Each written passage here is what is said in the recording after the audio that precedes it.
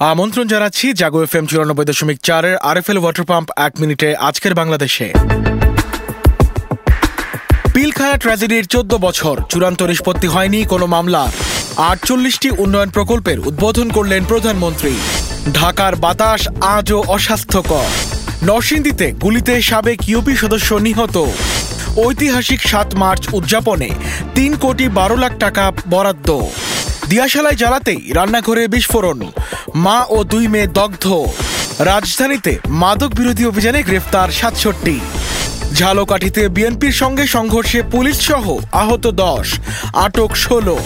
বিএনপির রাজনীতির আদর্শ হত্যা এবং মিথ্যা, মন্তব্য আইনমন্ত্রীর।